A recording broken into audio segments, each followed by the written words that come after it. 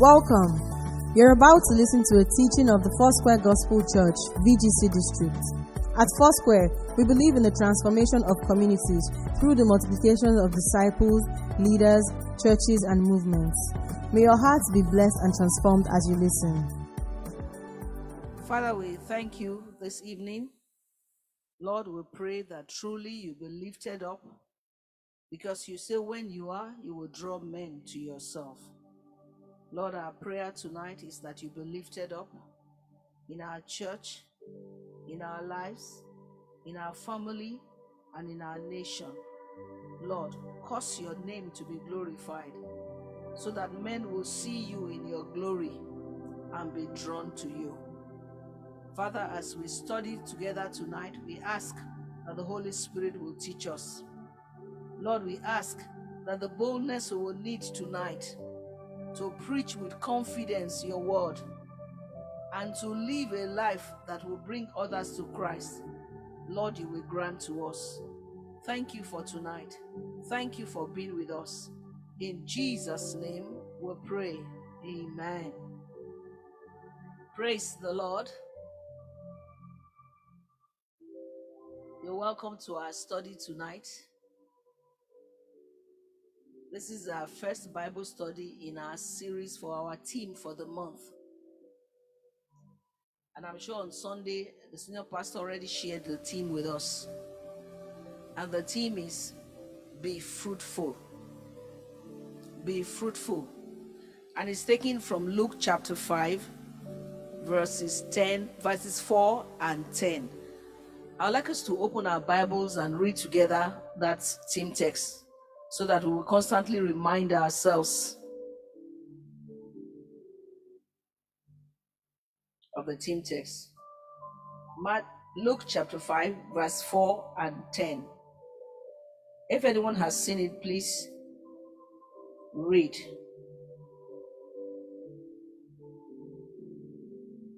Luke chapter 5, verses 4 and 10.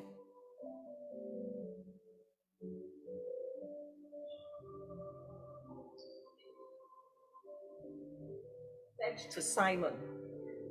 When he had finished speaking, he said to Simon, "Put out into deep water and let down the net for a catch."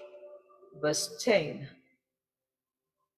And so were James and John, the sons of Zebedee, Simon's partners. Then Jesus said to Simon, "Don't be afraid. From now on, you will fish for people." Amen. Amen. Amen. The theme is be fruitful. And this theme also goes very well with our Mission Month theme for our organization, which talks about God's mandate in the decay of sorrowing. And what is God's mandate? God's mandate is also be fruitful, wanting us as a church, as individuals, as families to be fruitful.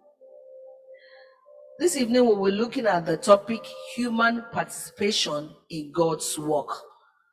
On Sunday, the senior pastor tried to break up our role as humans, as individuals, as the church in God's work. And then we're taking two passages as our text for today. The first one will come from 2 Corinthians chapter 5, verses 14 to 20. And the second one will be from Ephesians chapter 2, verse 10. I'd like us to read the text for today's Bible study. Anyone can please read for us from 2 Corinthians chapter 5, verse 14 to 20. It's not too long, but that's what captures the whole topic, so that we don't just read a few of just a part of it. 2 Corinthians 5, 14 to 20. Okay. Verse 14.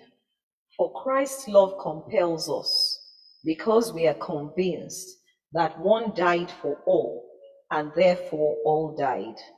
And he died for all, that those who live should no longer live for themselves, but for him who died for all and was raised again.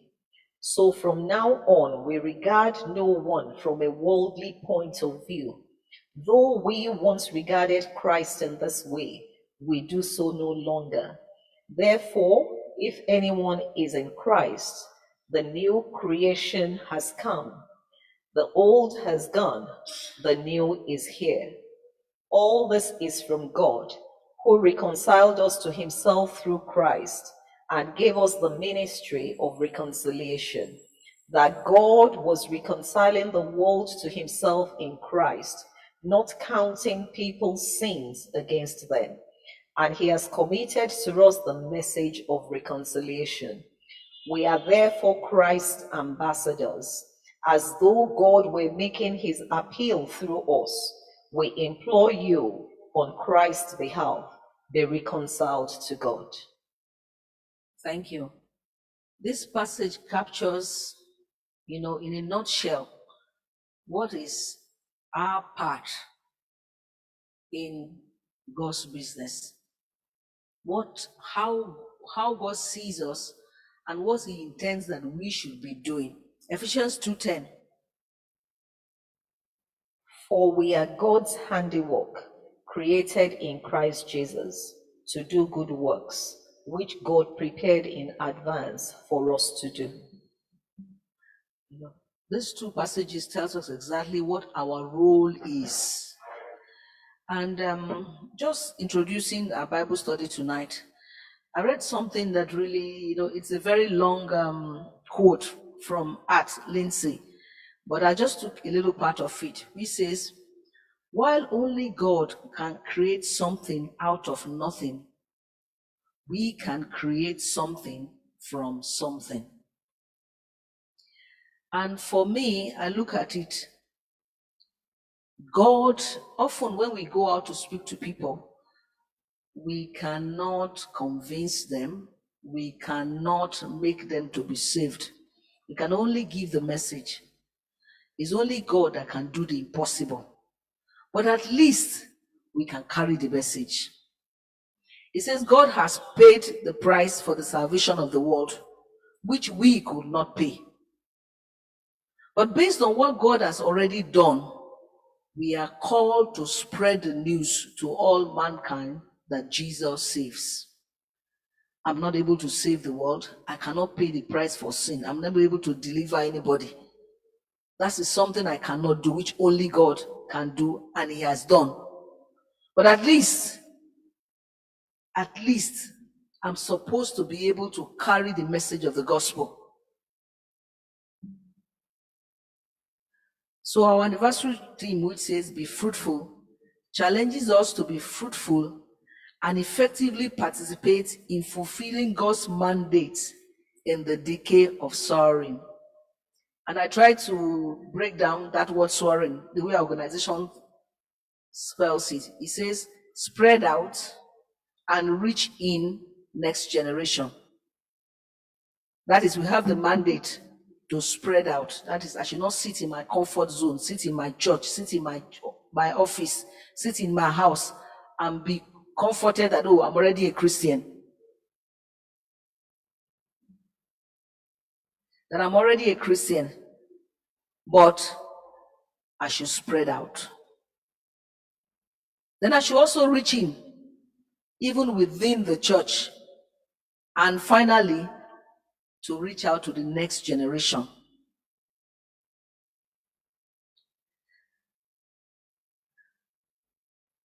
Sometimes, and God works without human participation. It's not every time he needs us. He can do without us. An example of that was in creation. All of creation was done by God. He didn't call anybody to come and assist him. He started creation and he finished creation. Everything was done by him. But sometimes he also chooses to use men to achieve his purpose on earth. And when that happens, the intention is to bring himself glory and to bring man into fellowship with him.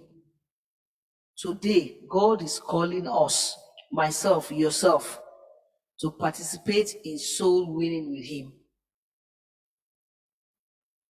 And tonight we are going to look at just like about, it's a very short study we're going to look at because we have questions to answer. Just about, the outline is just about in 3 parts. The first part is, how does God work? How does God work? Because we are told to participate in God's work. How does God work? The first one, I say God works by himself. He is God. He doesn't need anybody. He can do anything by himself. And that we see in creation. That I said before, in Genesis chapter 1, verse 1 to 27, we see that God created is a long record of how God created the world. What he did in the first day, the second day, the third day, until the 6th day. Everything he did. And when he was done with it, the Bible says he looked at it and he told himself that what he had done was good, or say perfect. There was nothing to be repaired. There was not, everything was just the way he wanted it to be done. So God works by himself. If you also see, sometimes God works by heavenly interventions. He's the one working too, but he's not using men. I'd like us to take like 1 or 2 of such interventions when we see God at work. Let's look at Daniel chapter 3, verse 5. When there are divine interventions by God, that's men are not involved, but God is at work on the earth with men, but he's not using men. Daniel 3:5. As soon as you hear the sound of the horn, flute, zither, lyre, harp, pipe, and all kinds of music, you must fall down and worship the image of gold that King Nebuchadnezzar has set up. This was the account of when the 3 Hebrew children were thrown into the lion's den. That scripture does not, that's the beginning of the story. I wish I could pick the last story. But while I pick it up, let's look at Joshua chapter 10, verse 11.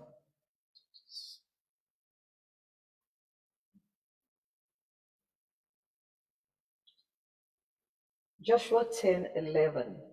As they fled before Israel on the road down from Beth Horon to Azekah, the Lord hauled large hailstones down on them, and more of them died from the hail than were killed by the swords of the Israelites.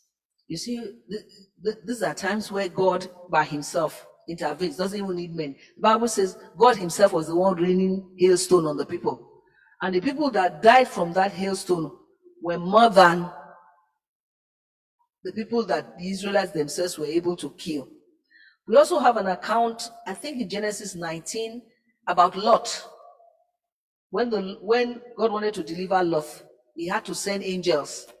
Those were angelic interventions. So sometimes there are many passages that we'll read it, where interventions are heavenly interventions, they are divine. God does not use men. So there are times he works by himself, like he did in creation. There are some times that he from heaven, it can be hailstone, it can be when he just allowed the Red Sea to part, it can be when he does so many things that from heaven, earthquakes, just by himself, without, and there are sometimes he sends angels. But most times here on earth, God will work by human participation, using men. I want us to start from the Old Testament. Adam. God had created the earth. Everything was done. But there was something God said to Adam. Genesis chapter 2, verses 8, 15, and 20. Genesis chapter 2, 8, 15, and 20. Verse 8. Now the Lord had planted a garden in the east in Eden, and there he put the man he had formed. Verse 15. The Lord God took the man and put him in the garden of Eden to walk it and take care of it. 20. Verse 20. So the man gave names to all the livestock, the birds in the sky, and all the wild animals. God had finished creation. Everything was done. But God now asked man to participate in what he has done. He had made a garden. He said, okay, now I've made a garden. What I need you to do is to tend it. God had created all the animals. He said, now, man, what do I need you to do? I need you to give names. And Adam began to give names to those animals. I see. That was, So sometimes God wants us to participate in what he's doing. Not because he cannot do it. It creates a fellowship between us and God. It also helps us to know the mind of God. You can imagine when you are in a relationship with somebody and he does everything without involving you at all. How do you feel? You feel as if you don't mean anything. Your opinion doesn't matter. That's not how God treats us. He's capable of doing everything by himself. God could have saved us. God can force people to receive him. He can do anything he wants to do. But he likes us to walk with him. Another person God used was Noah. When God determined that he was going to erase the world of then, he decided to use one man to save the number of people and animals he wanted to keep alive. He could have done it by himself. He could have called Noah, come. I'm going to create a small enclave for you. Just enter inside. He didn't do that. Rather, what did he do? He gave his specific instructions. He said, go and make an ark. So Noah was working with God. He was giving him instructions. You do this, do that, do that. That's the story of Noah there. Then we saw Abraham too. When God made up his mind that he was going to build a new nation, he called a man. And that man was Abraham. He said, come, I want to start something new. I want to create a new nation for myself. I want to make a prototype so that people coming after will see this prototype and be assured of what I can do. You can imagine if you want to build if you're going to buy a house in an estate, most of these new estates, they do two things. Either they put a prototype already on the ground that you can see, or they make a drawing and say, this is what your house will look like. So when you see it, they say, okay, then I can buy this house. That's exactly what God did with Abraham. He said, I want to build a nation out of you.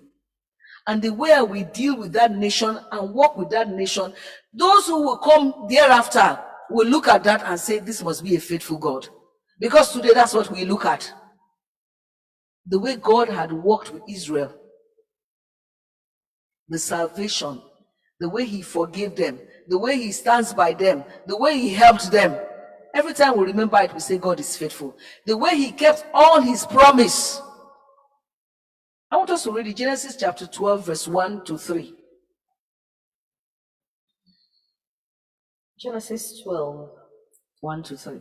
The Lord had said to Abram, go from your country, your people, and your father's household to the land I will show you. I will make you into a great nation, and I will bless you. I will make your name great, and you will be a blessing. I will bless those who bless you, and whoever curses you, I will curse. And all peoples on earth will be blessed through you. You see, that was a single man God called and said, this is what I want to do with you. I want to build a nation out of you. Your life will be blessed, your offerings will be blessed, and through you, everybody in the world will be blessed.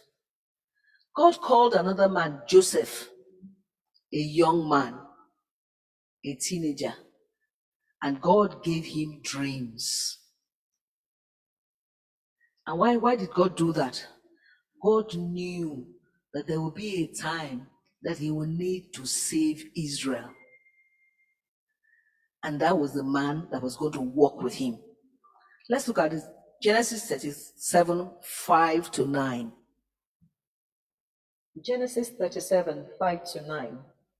Joseph had a dream, And when he told it to his brothers, they hated him all the more. He said to them, "Listen to this dream I had. We were binding sheaves of grain out in the field, when suddenly my sheaf rose and stood upright, while your sheaves gathered around mine and bowed down to it." His brothers said to him, "Do you intend to reign over us? Will you actually rule us?" And they hated him all the more because of his dream and what he had said. Then he had another dream, and he told it to his brothers. "Listen," he said, "I had another dream, and this time the sun and moon and 11 stars were bowing down to me." So we're going to read 45, 4 to 8. Genesis 45.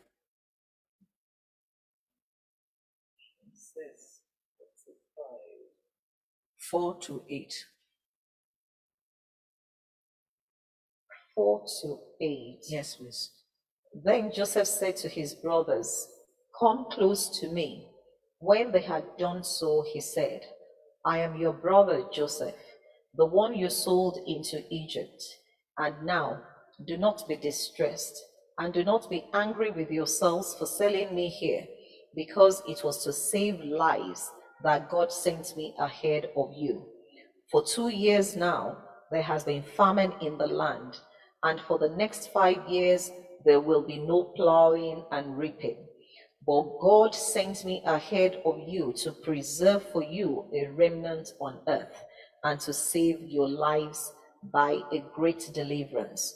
So then, it was not you who sent me here, but God. He made me father to Pharaoh, lord of his entire household, and ruler of all Egypt.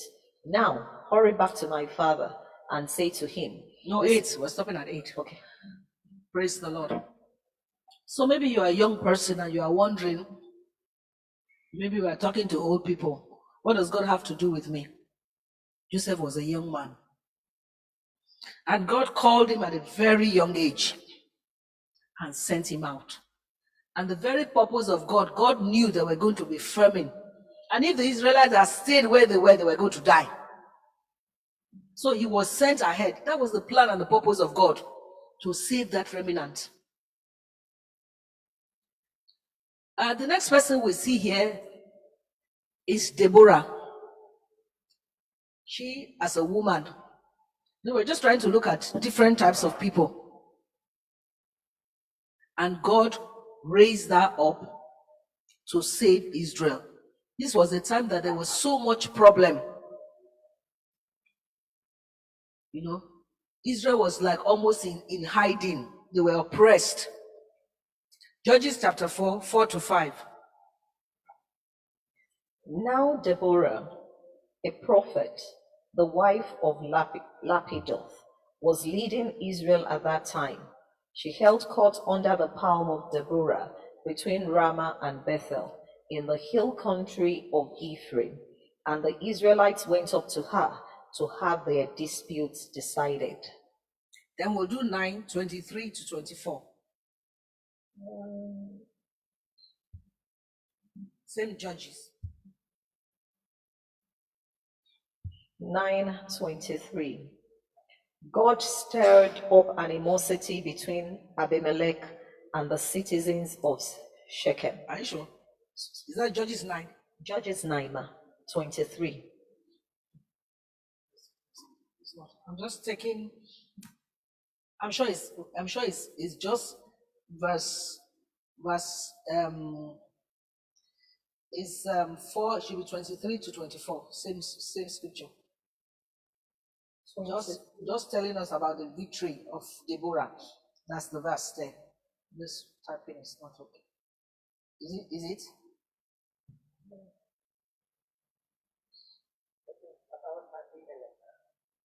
Judges chapter 4. Are you in Judges? Just go to the same 4.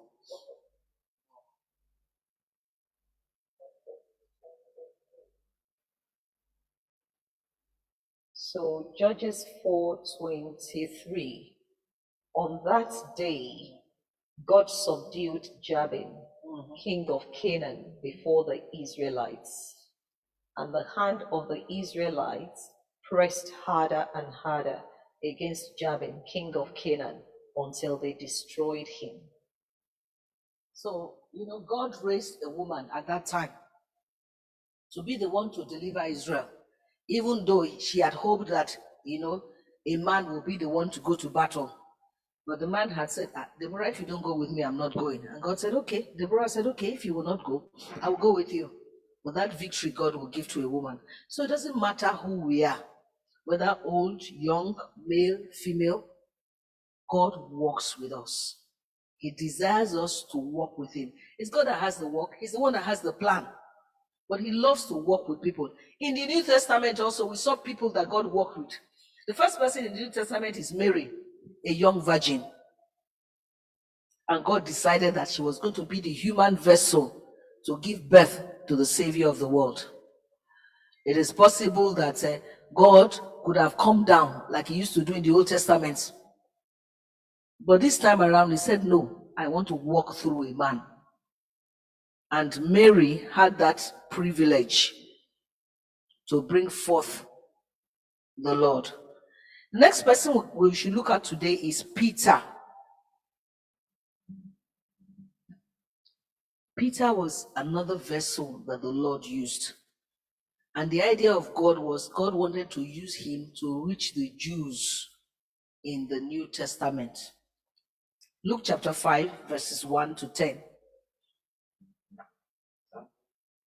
One day, as Jesus was standing at the lake of Gennesaret, the people were crowding around him and listening to the word of God.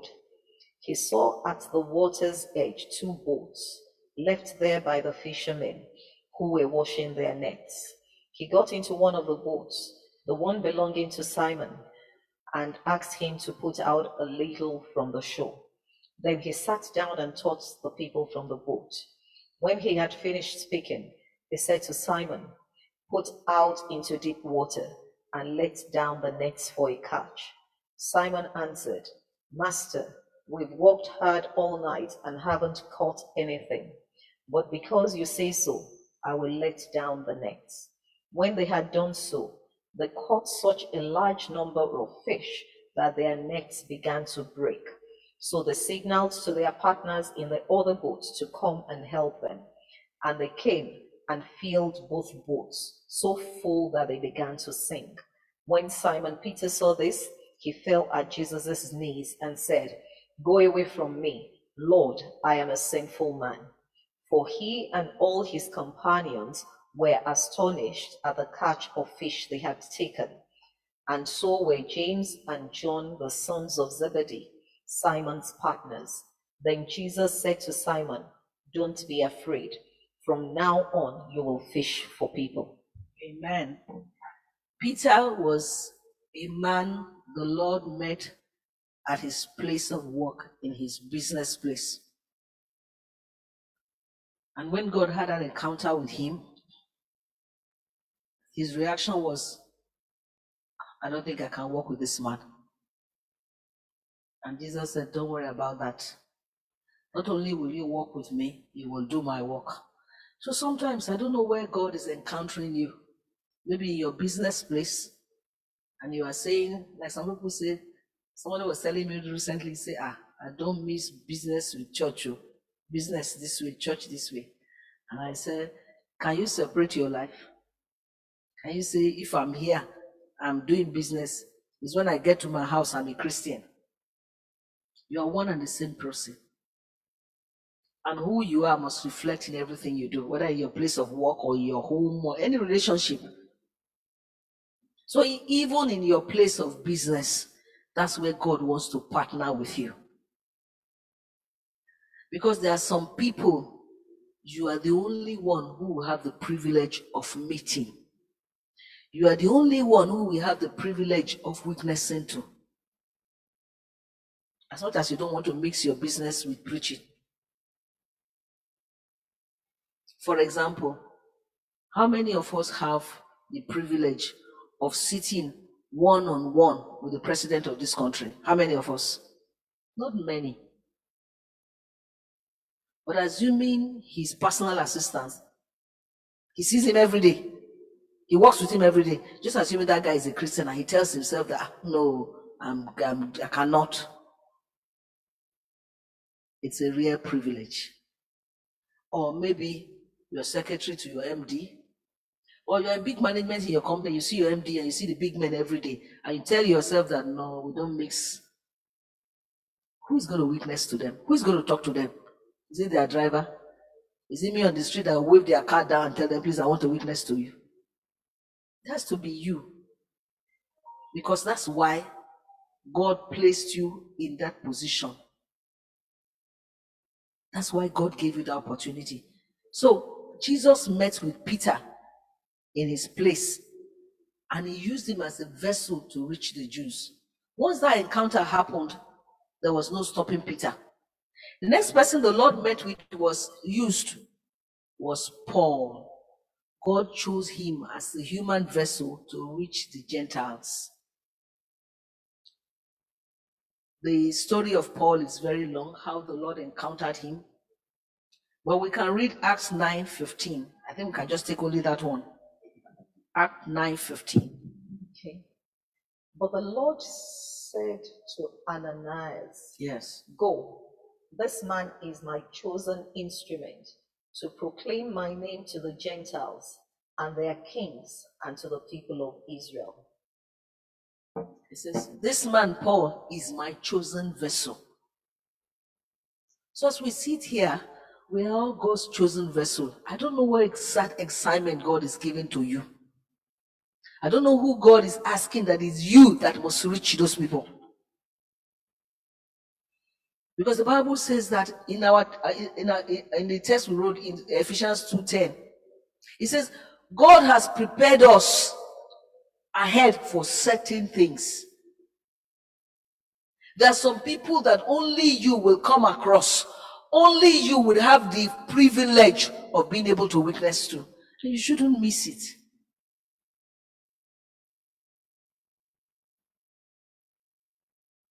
I remember once I was at the airport in Port Harcourt. You know, I don't watch all these reality shows. I don't watch them, so I don't even know who is who. So I didn't know this particular girl was the one that won Voice of, what they call it? Is it Voice of Nigeria? That voice. I didn't know she was the one. So she was in queue ahead of me. She was just, so I said, she was trying to, just park it. So I said, okay, you can go in front of me. You can go and go ahead of me. No, so she said, thank you, man. Then she went ahead and did that.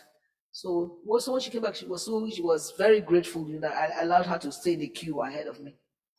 So when we got into the aircraft, as God will have it, her seat was just next. Maybe because she was ahead of me, they just gave us seats close to each other. And we sat with her. I didn't even recognize her. So I was just talking to her. So I said, oh, hello, how are you? This one, that one. I said, just trying to get to know her. I introduced myself.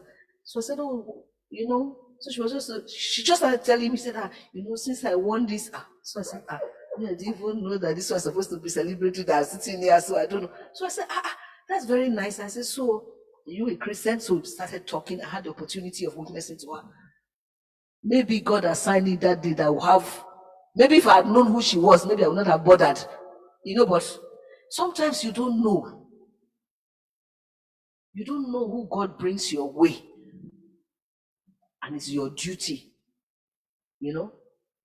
So God chose Paul and said, you are the one I'm going to send to the Jews. He was a Jew. But God decided that he was the one he was going to send. Today, God is still calling men to walk with him. And today, in our generation too, there have been fathers of faith too. People like John Wesley. People like John Wycliffe, Martin Luther, John Knox, many people, Matthew Henry, John Brown, many people who, even our own founder, that have carried the message of the gospel. They've done it and they are long gone. In our own generation, we have those we have met and we have seen too. Though some of them are passed on. People like Billy Graham, Derek Prince, Oral Roberts, Yonggi Cho that has just died now.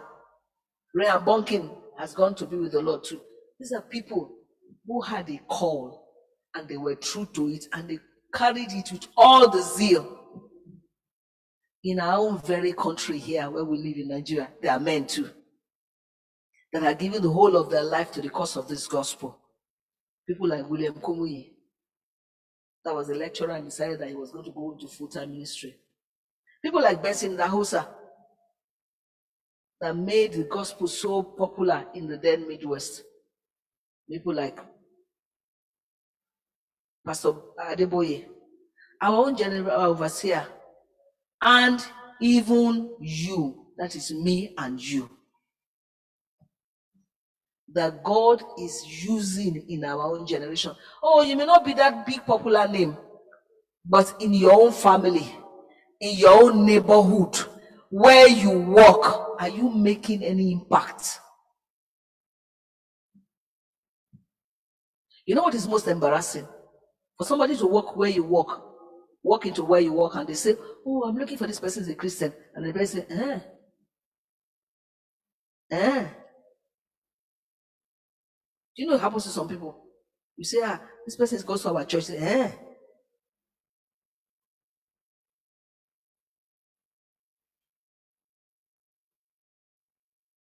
Somebody won't challenge me. He said that nobody can spend, if it's the missionary that told me, he said, nobody can spend 15 minutes with me without knowing I'm a Christian. Can you do that? He says, nobody can spend 15 minutes with me and not know that I'm a Christian. Can you do that?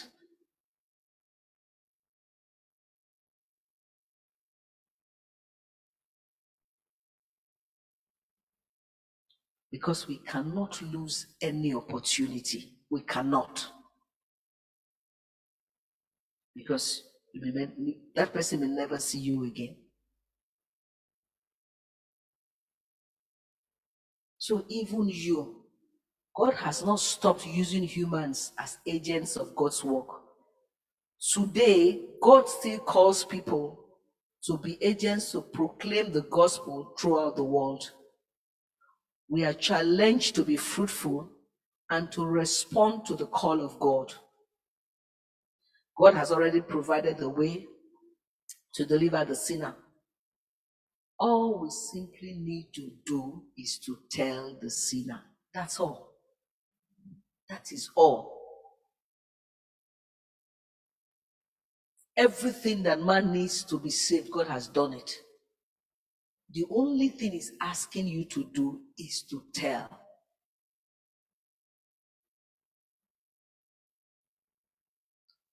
The only way I understand it as a person is when I look at ambassadors. They live in another country, but they carry the whole might of their country. Everything concerning their country, they carry the whole might of their country. And the only interest they protect is that of their country.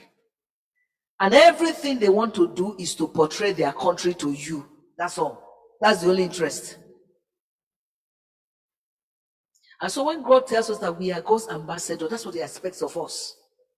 That we carry and represent all that God is. And what we want to do is to tell people everywhere we go, by everything we do, who God is. Everything we do, the way we live our lives, the way we play, the way we joke, everything we do, we just want to tell people who God is. And if I'm doing anything, if I'm anywhere and it's contrary to who God is, then I'm not His ambassador. That's the truth. I'm not representing Him.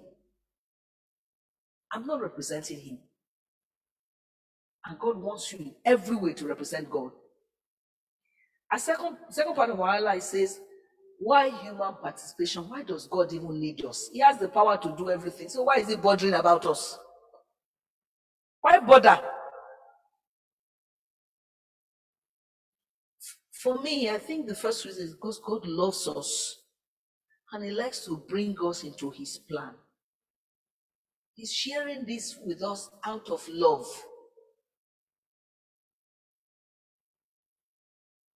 Two, Because he regards us as his ambassadors, people who should portray who he is. Also because, in my opinion, it might be easier to relate to fellow human beings because we are human too. And I take a clue from what Christ did. For Christ to save us, he became man, so that he can feel the way we feel. So that when he speaks to us, he can relate with us, we too can relate with him. Hebrews chapter 4, verse 15. Hebrews chapter 4, verse 15.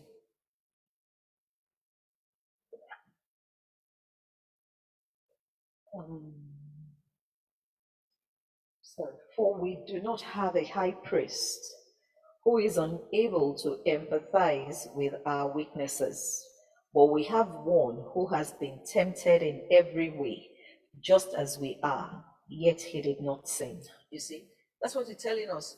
You know, he's able to empathize because he's one human flesh, he can understand. And that's why God needs us to participate, because we are human too. So when I'm preaching the gospel to somebody, I know how to relate to him, because I know how he probably feels as a human. Number 4, because we have experienced God's love.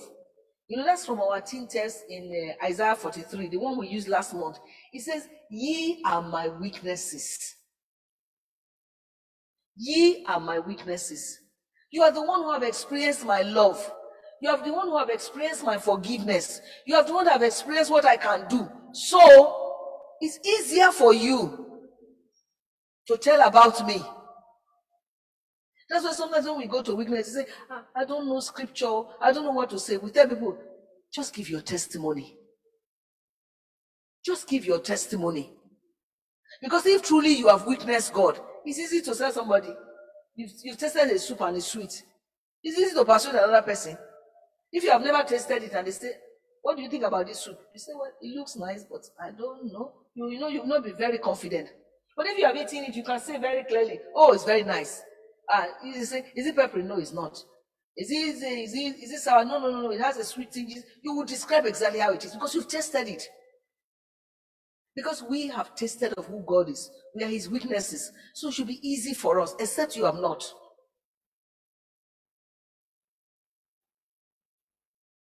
And like we said 2 months ago, we are to be separated from the world, but we are not isolated.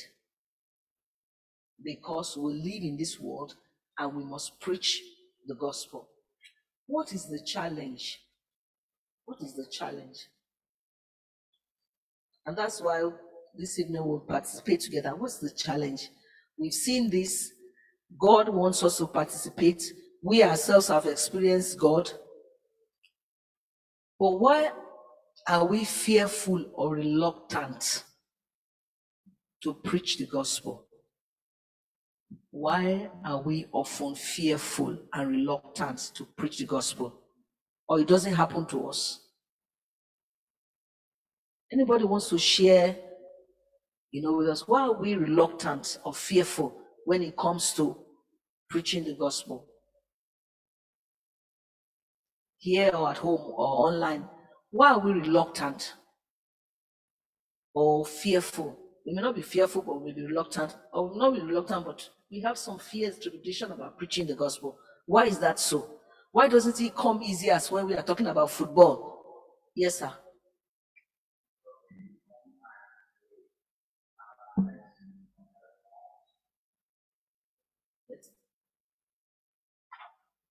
So oftentimes we are apprehensive of the people's response. They may be antagonistic, they may be aggressive, they may not be welcoming, or we don't want to be humiliated, by their response. So, or we are afraid of them, we are shy, them, so we hold back. Yeah. Thank you, sir. More responses. Why we? Yes, I think he wants to say something. Why are we reluctant?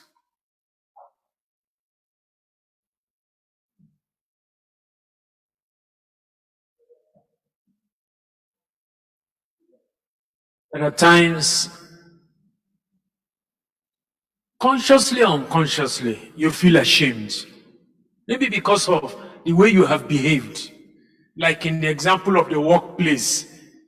You may not have shared the gospel because the way you even behave, the way you talk, is contrary to the gospel. So you don't feel confident. In fact, it's like you don't want to identify. You don't want people to know you are a Christian. So our actions make us feel ashamed. Thank you, sir. Yeah. And sometimes we feel intimidated. Sometimes we feel we are not able, we are not up to, or people around us, one way or the other, will not receive what we are saying, and because of that, we get fearful and we don't share. Yes, sir. Thank you, sir. So I think, for me, in practical terms, it's not that one is afraid, or one is afraid of making it clear that I'm a Christian, but to share it, sometimes it could be seen as discriminatory in a workplace. So you need to be careful in the way it's going to be presented, so that sometimes down the line it's not used against you, that, oh, because she's a Christian, oh, it's only Christians that do this, it's only Christians that she talks to, it's only Christians that get rewards. So I think workplace rules sometimes also inhibit us, so we must find a creative way of communicating. Thank you, Mom. Mom, anybody from home, you want to share? Why do we get fearful or reluctant? We have shared so many. Sometimes we are looking at the people's face, we don't know how they will react. Sometimes we are ashamed. Sometimes we are fearful. Sometimes is the way we have lived our lives does not give us the confidence. Sometimes the work environment we live in does not encourage it. I know there are some workplaces that don't encourage it, But the question is, should that stop us? Should it, and all these are many reasons and excuses, should it stop us? If there's an answer, should it stop us?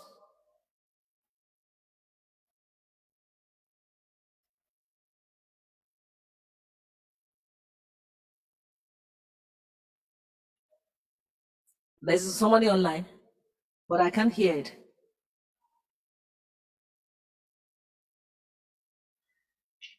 While we're waiting for the online response, should it stop us? Why to your mouth, Susan? Should it stop us? I don't think it shouldn't. It shouldn't stop us. Yeah. It shouldn't stop us. You know why? Why sometimes we think what we're experiencing now is unique to us. That's never happened before. But when you look at the scriptures, these same things were the experiences too. This same thing from the Old Testament to the New Testament. Look at somebody like Daniel. He was a high man up there. And they decided and said, sorry, this is the decree that his king has made. And he told him, so the Bible says, he went to his room to pray as he always did. He didn't care. It didn't matter to him. It didn't matter to him. Who is the prophet Jeremiah you want to think about? That went to talk to the king and the king was very annoyed with him. What do you mean? God sent him a message. You're going to go into exile. This is what's going to happen. So they're going to throw this man in the dungeon. He's a stupid man. He suffered a lot. That's happened to people. The apostles did. Our fathers in faith, they had the same experience. And we won't be the last. People coming after us will also have the same experience. We think our generation is tough. Go and ask the children coming after us. Let them tell you. We can even at least, I just imagine what will happen in 2 or 3 generations down the line. It's never going to be easier. But the truth is that the world needs the gospel. And there is no other way that they can be saved. I wish there was, then we can say, don't tell them. There's no other way. Except if we are thinking that maybe there's a way God is going to do it. There's no other way. Sometimes I ask, starting from our own small family, have we reached everybody? Your own small family, have you reached everybody? We go home for Christmas, and they have all these hours, especially those of us who are from the East, we have all these hours, Christmas, maybe we don't reach them. We have big ceremonies we do in our families, we all play and we jolly, we talk about everything, but not the gospel.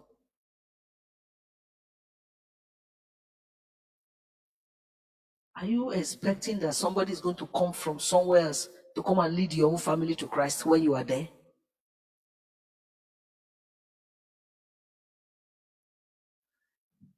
Let it be known that they will say in your family, say, when you come, you must preach the gospel. Let it be so. Because you must preach it.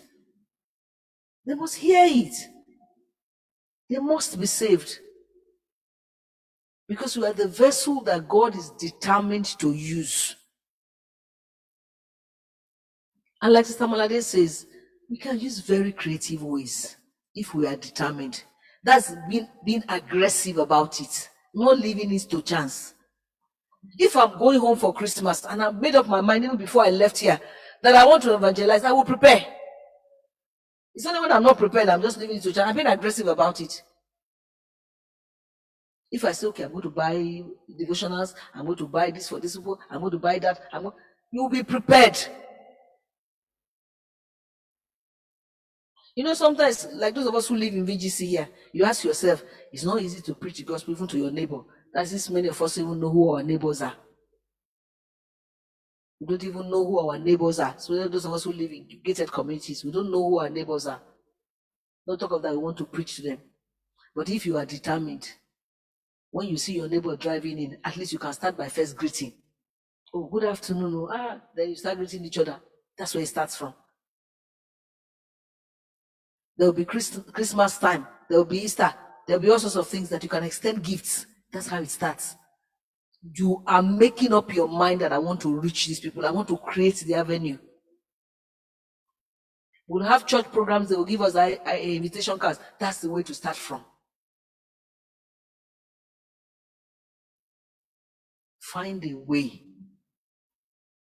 For me, the way I broke my own ice with my neighbor was when we moved in. The first thing my husband did was to greet 1, 2, 3, 4 across.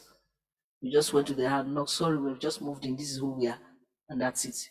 At least when we see each other on the street, they will say, good morning, good morning. Then I observe my neighbor on this side has little children. So when it's December, I buy them devotion, I buy for him, I buy for the husband, I buy for the children. I go and deliver it in their house. There has to be a way.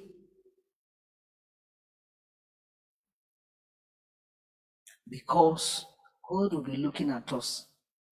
41, 42, 43, 45, 47, we don't know anybody. Who is going to preach to them? At the workplace, we cannot. In our neighborhood, we cannot. Where are we going to do it?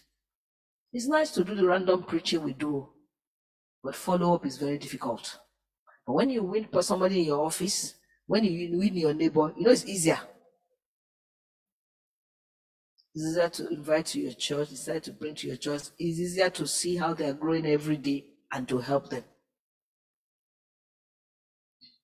My next question says, think about the excuses we may offer to ourselves. Let's think about them very well and convince ourselves whether those excuses are tenable.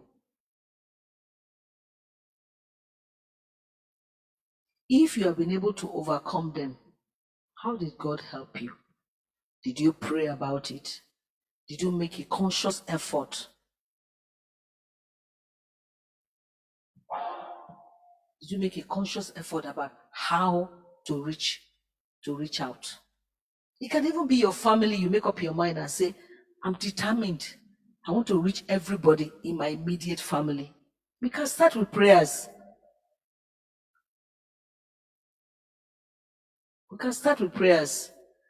My own experience, I determined that I wanted to reach out to all my sister-in-laws, that I wanted them to be born again. And I started with prayers. Once a week, I will pray for them. I will pray for them.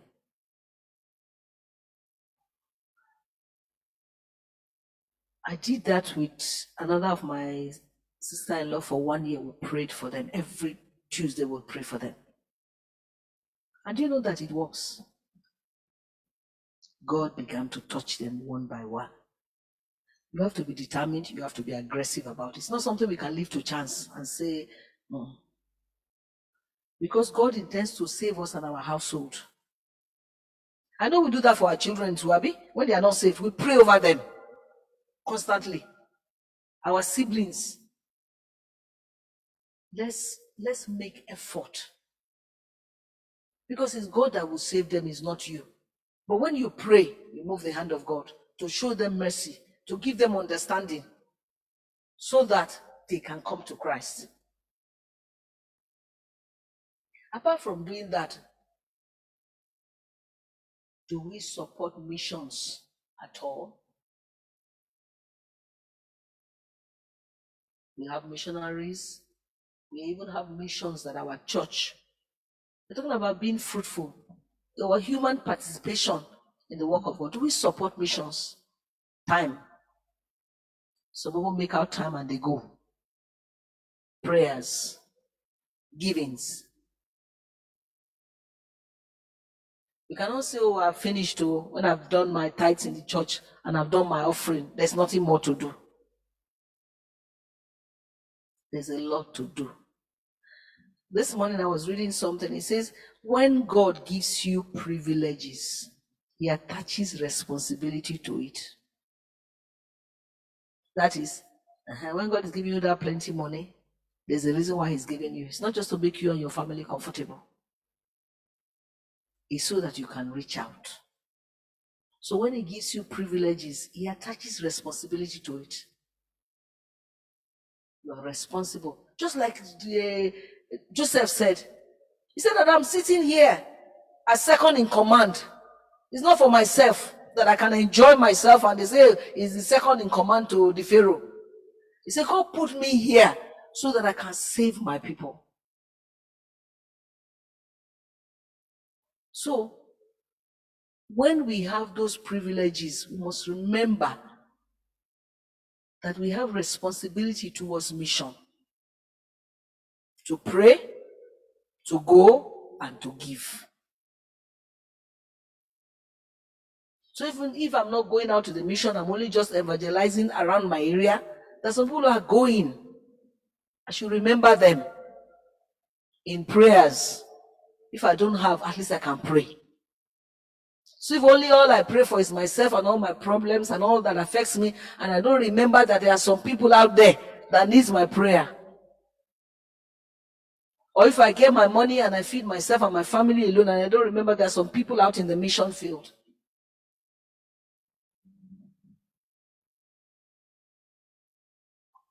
You should also remember those who have been co-workers with us. Lastly, I say God uses ordinary people for the work of the gospel. Take time to reflect on ways in which you can be a human agent of God's deliverance in the world today. How can I be of use to God in the work of evangelism, reaching out to people? How can I be of use?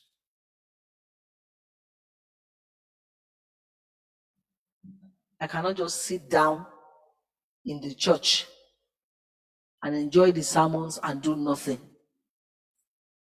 If I'm not in the field, am I preaching to my neighbor? Am I preaching to somebody in my family? God just wants us to reach out to somebody. You must reach out to somebody. You must share the gospel with somebody. Because when we do that, we become fruitful as individuals. We become fruitful as families. Then we become fruitful as a church.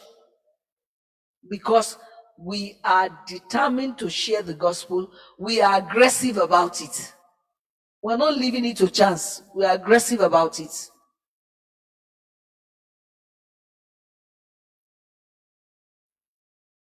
You know, they're very, like Sister Malari said, they're very creative ways of sharing the gospel. People mourn to you every day. People tell you their problems every day. And some of us, what we do is to give them human solutions. Sometimes simply saying, do you mind if I pray with you? It breaks people down. When I used to work with a lady that was very close to me, and she was a Muslim, and a very serious one for that matter. I know for Muslims it's very difficult. You find it, you don't know how to approach them with the gospel. So one day she came to my office and she just started all her problems, and I saw her, she was just overwhelmed. So I told her, I said, I'm a Christian. She says, I know. And I said, do you know I can only give to you what I know works for me? He said, yes. I say, you see, what works for me is that when I have a problem like this, I take it to God. Do you mind if I pray with you? She paused for a moment. She said, yes. I said, do you mind if I lock the door and then we kneel down and pray together? She said, yes. At that point in time, she's just at the end of the road. And we knelt down together and we prayed. And it was an opening. So sometimes God gives us those rare privileges. Don't let's miss it. Don't let the devil tell you, he's a Muslim, how can you say you want to pray? But if you bring a problem to me and that's the solution I know, why should I give you one that I know will not work for you? God wants us to reach everybody that comes your way, that comes near you, that you have the opportunity to talk to. Like what Pastor Mentor said, sometimes we are afraid of their reaction, but it doesn't matter. It's not our business. Can you imagine the ambassador, American ambassador, and the president of America tells him to go and deliver a message to Buhari? Will he tell him that he's afraid of Buhari's face? Is he afraid? He's not afraid though. He will carry the message there. The worst Buhari can do is what? Send him away back to his country, Abi. They tell you to go back to your country. But he will carry the message of his country. He must. He doesn't have a choice. He must carry that message. And when he does, he leaves the consequence to his country. Is it his problem? When they send him back home, he goes back home. Abi, who is going to fight Nigeria? Is it him? It's his country that will begin to send whatever they want to send. How did you do that to our ambassador? Why do you expel him from Nigeria? It's not his problem. He will go back to his country and sit down where they ask him to sit, maybe in the one of the offices. That's exactly what God will do. But let's not be bothered about them. When we have spoken to them, whatever is their reaction, let God be responsible for that. Let God be responsible for that. Oh, I might lose my position in the office. They might look down on you. What does that matter? Or in the family, they may say, oh, this one is just Christian now. When they may not ask me. Whatever they are not asking me is not an important thing. When it's important, they will ask him. So we must be deliberate. That is the whole idea of this month. For us to be deliberate about preaching the gospel. For us to be aggressive. For us to identify people that we wish to reach. And to prayerfully do it. Because I don't know how it's going to be. Every time I think about it, I say, can you imagine? To think that the people we love, my father, my mother, my brother, that my cousin is going to hell. It's not a pleasant experience. It's not a good way to feel.